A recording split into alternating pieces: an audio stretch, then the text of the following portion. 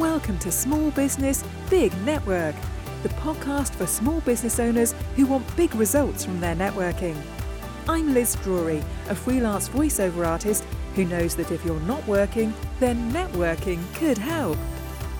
Joe Gallant is gallant by name and gallant by nature.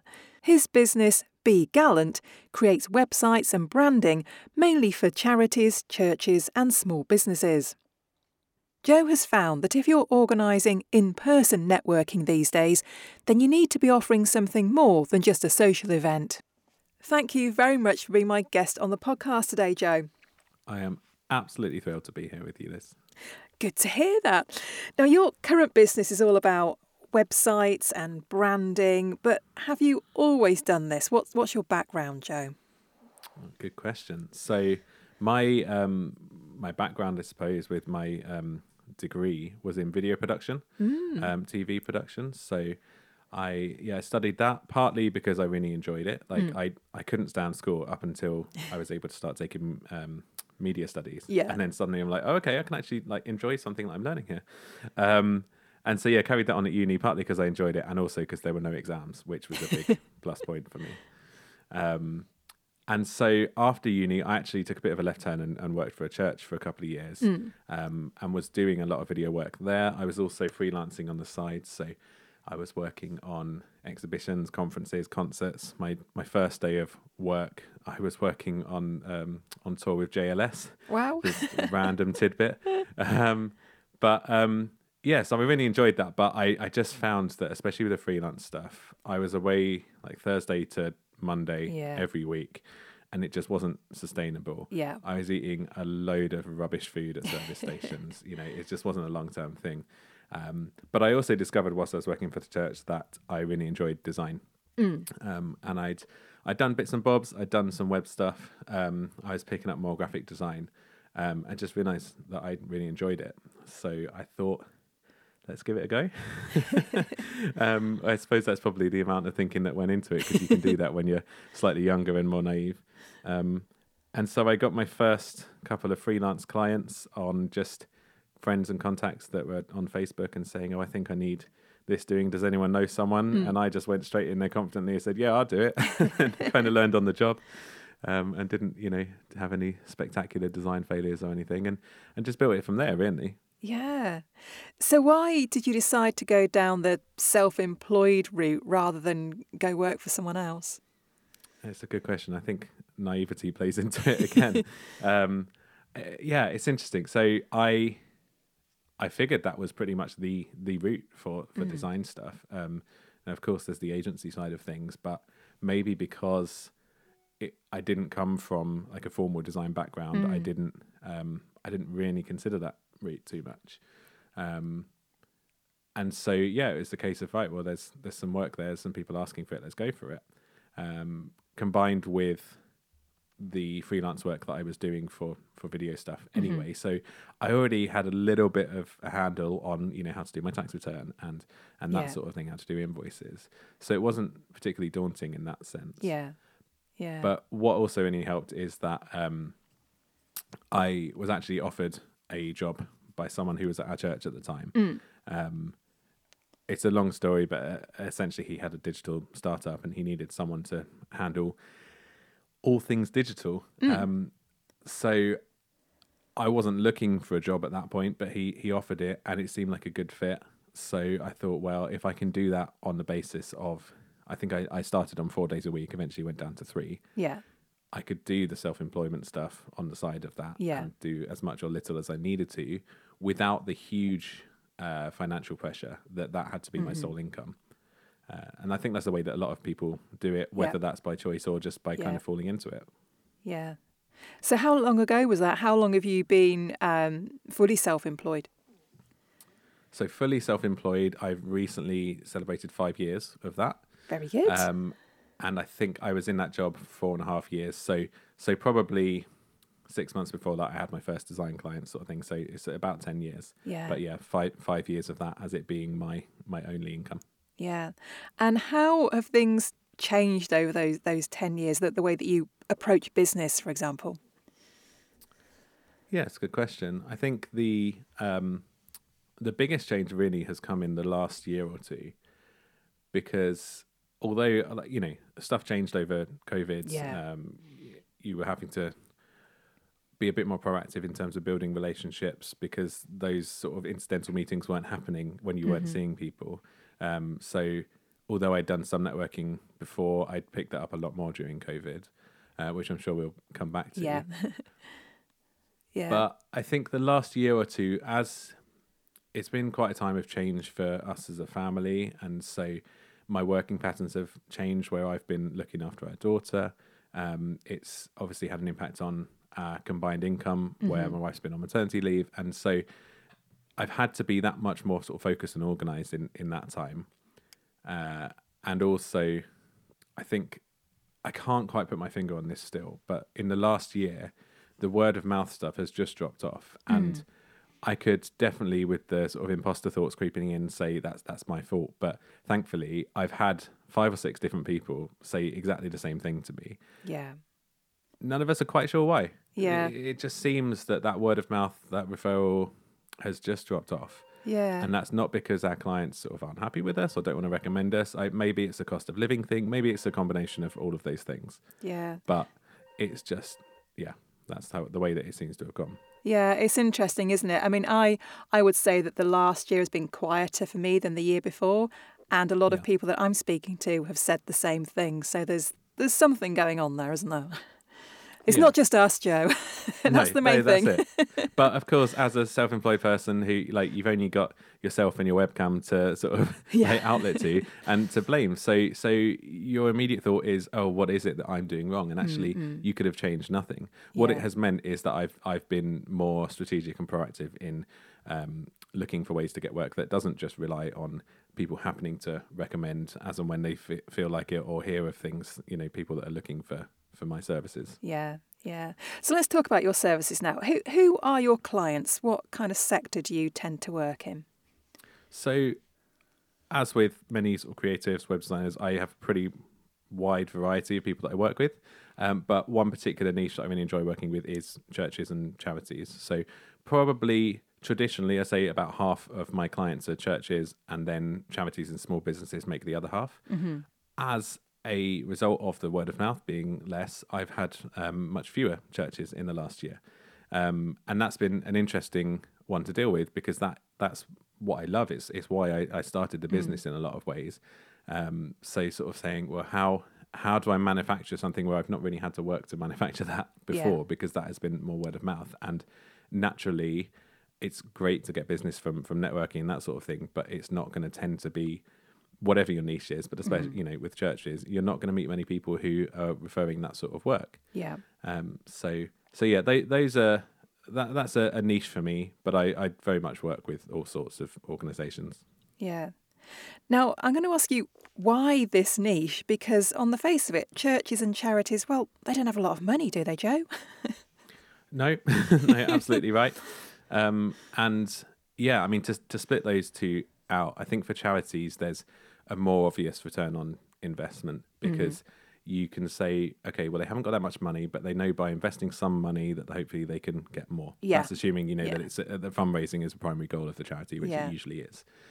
With churches, it's a bit different, because although people often have the picture of them as fundraising organisations, actually they're not. And I've had conversations with past clients of saying, would it help, you know, in terms of you referring me, if I had like a referral scheme and there was a percentage of projects that you referred went to it? And they've said no, because we're not interested in getting money that way, which is a nice thing, because it also means, you know, if they want to refer me, they're going to refer me, incentive or not.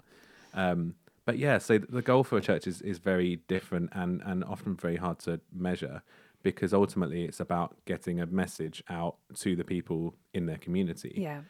And so things like SEO are going to be important, but not hugely important to a church, because they're not looking to start a blog which connects with every single person around the world. No. They want to reach out to people who are in their town, people who quite possibly are already aware of them and walk past and see the notice boards and that sort of thing. And so it's a different approach, and it needs that cohesive approach that includes the sort of offline marketing, which a lot of small businesses just don't need to worry about these days because you work from home. You've not got a shop front or a sign or anything like that, let alone billboards. But it does provide an interesting challenge and definitely a variety. That's partly why I love working with lots of different churches, but just lots of different clients in general, because I could be working with a comedian one day and an accountant the next day and a business coach, or maybe all at the same time. And they're all going to have different approaches. Yeah. So tell me about the services that you offer. What do you do for your clients? So I've narrowed it down over the years, and actually since I went full time, I've narrowed it down to the website design and the brand design. And by brand design, it will include a logo, but wider than that, it's generally a visual identity. So different ways that you can present yourself. And ideally, I'll approach both of those things at the same time. If someone is wanting to have a visual refresh, then the chances are that if they're going to redo their brand, then they're probably going to want a new website to match. And if they're going to invest in a new website, then unless they have branding that they're happy with and represents them well, then it's probably worth investing in the both of them. But I do them separately as well. I think generally, if I'm doing them separately, it tends to be the website on its own rather than the branding. Yeah. But they dovetail quite nicely together. So my process tends to be that, assuming that I'm doing both the rebrand and the website, we'll start off with the logo itself and we'll find an identity there. And that will naturally include some discussion of colour and typography and the different fonts and typefaces they want to use. And then once we've got that initial identity agreed on and obviously iterated and agreed to something where the client likes it and is happy that it's going to work for them, I'll then move on to putting that into the website and creating a homepage. And that really helps to give an idea of what the brand's going to look like in context. And it might be that off the back of that, we go back and make some changes to the logo, or we choose a different typeface because when we put it in play there, obviously that's part of what I'm considering in the logo design anyway. But I think just seeing it in context is often really helpful. And there have been cases where a client sort of said, well, I like the logo, but I'm not 100% sure. And then you show it to them in the website and they say, okay, now I get it. Yeah. I don't have to have every little visual icon that I can think of doesn't have to go in the logo.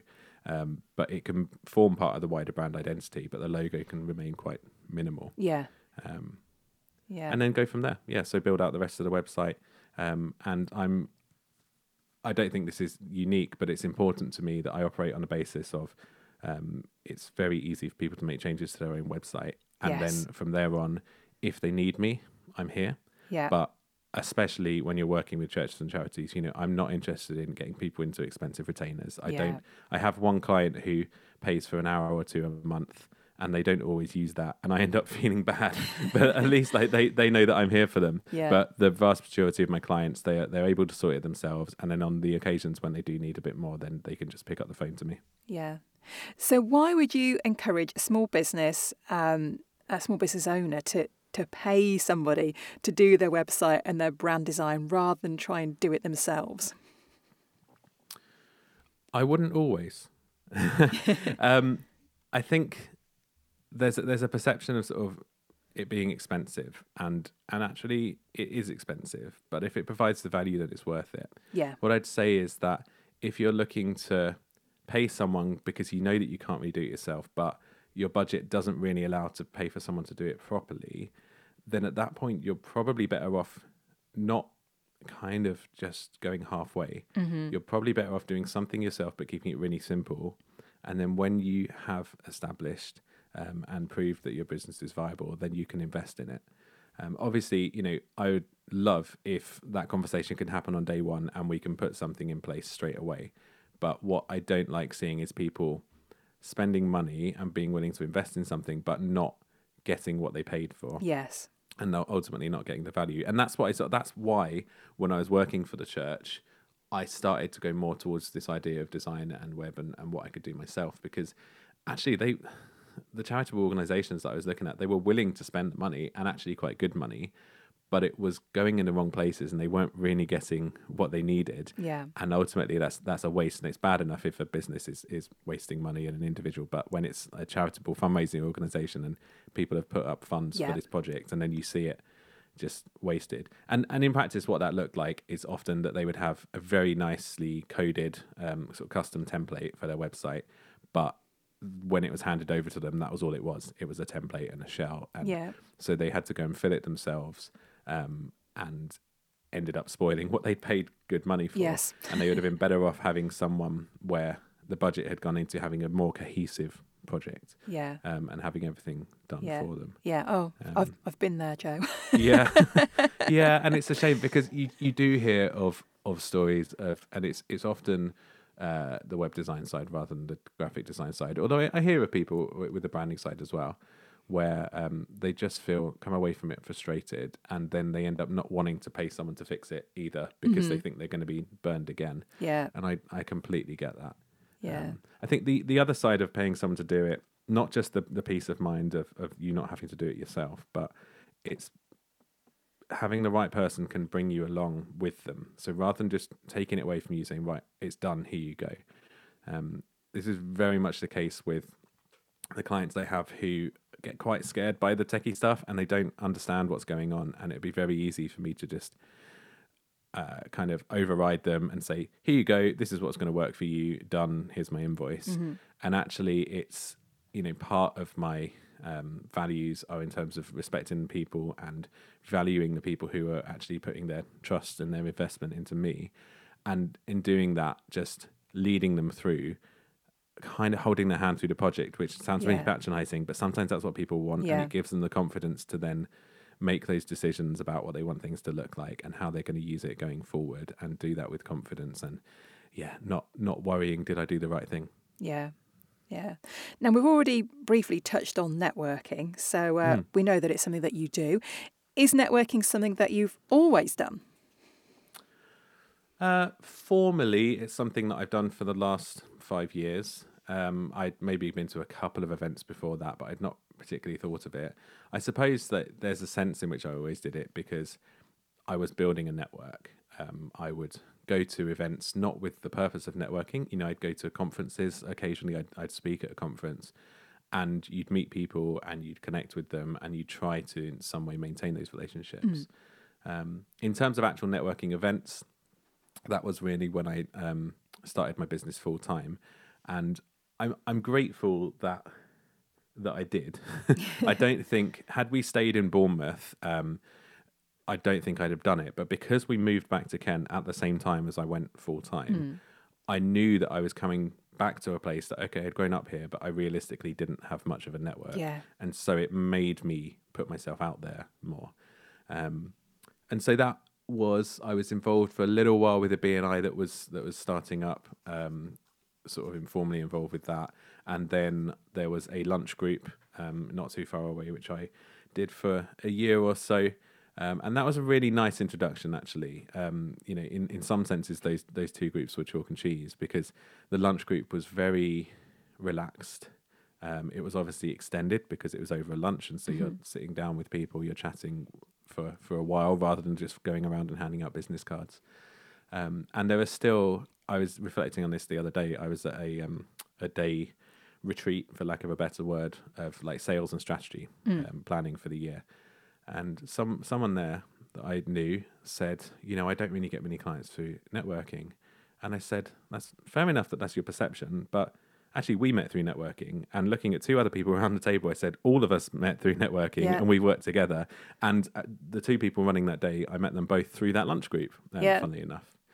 And then obviously, COVID came around and changed everything. And there were groups that went online, I joined, and groups that started online, and some of them still going, some of them ended. But I think for me, where I am now, I've found a place and a balance where I'm happy with the groups I'm in. There are others that I'll dig into occasionally, but I've got different groups that I go to and I'm part of for different reasons.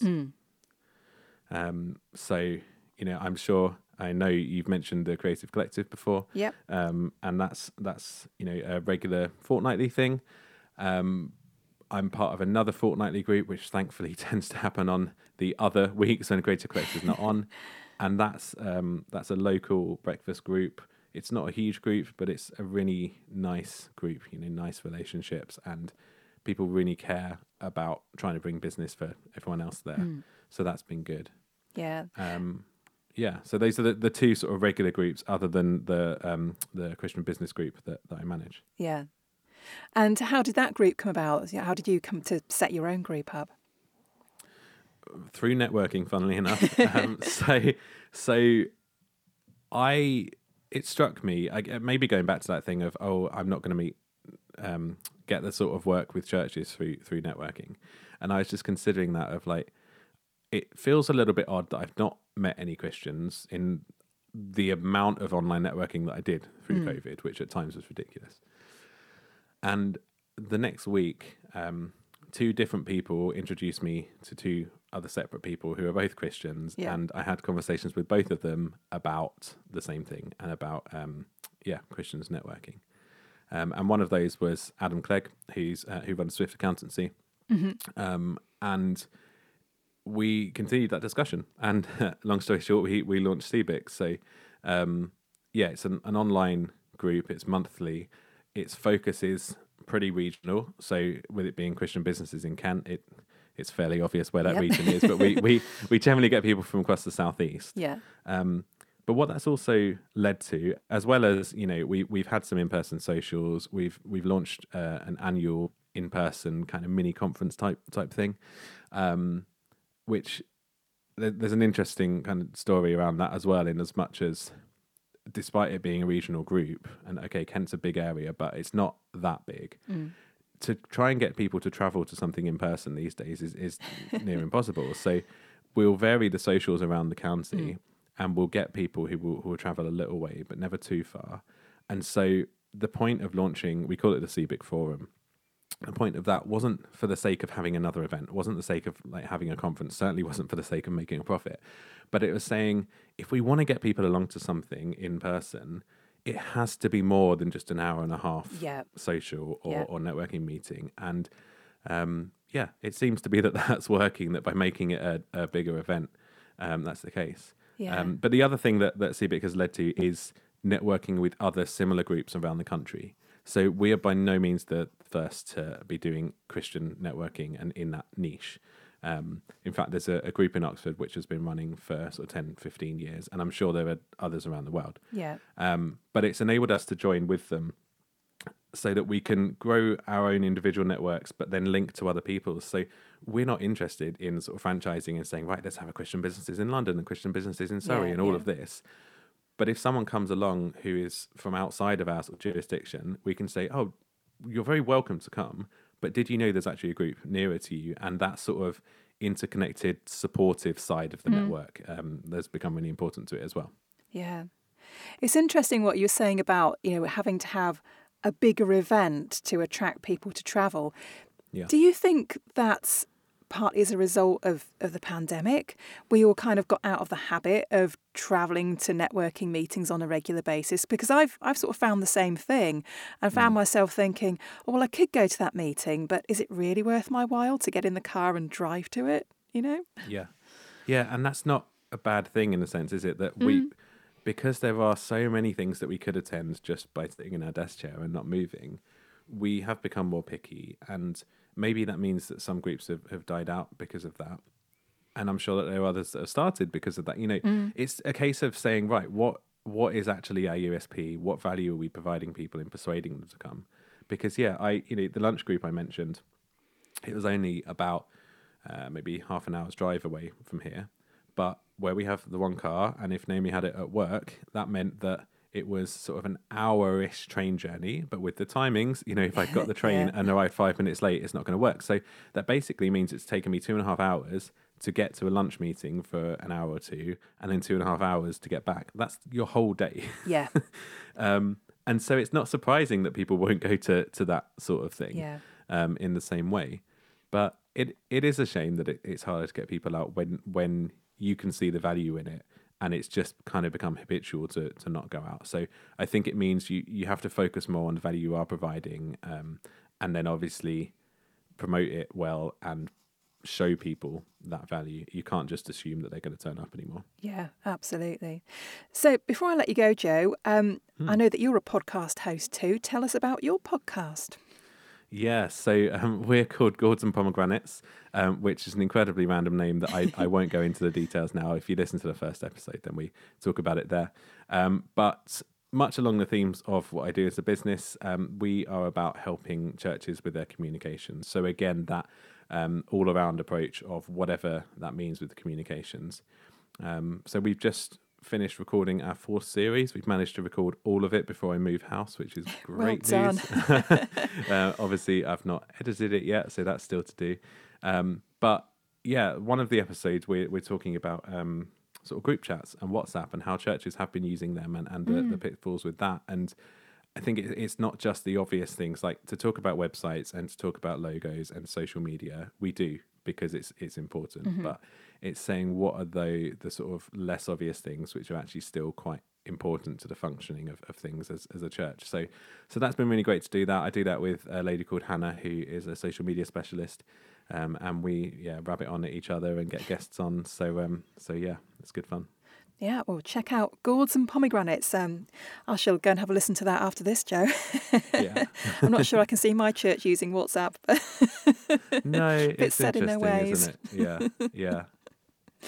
Anyway, thank you so much for being my guest. I've really enjoyed our conversation. And just finally, if people want to get in touch with you, what is the best place for them to find you? So best place, unsurprisingly, is to go to my website. So that's begallant.uk. The idea that I can be gallant by name and by nature. And if you're interested in the other things, then get in touch with me through that, and I can always point people in the right direction. Lovely. Thank you very much, Joe. Thanks, Liz. Thanks for listening to Small Business, Big Network. If you found this podcast useful, please do rate, review and subscribe. And don't forget to share it with the rest of your network too.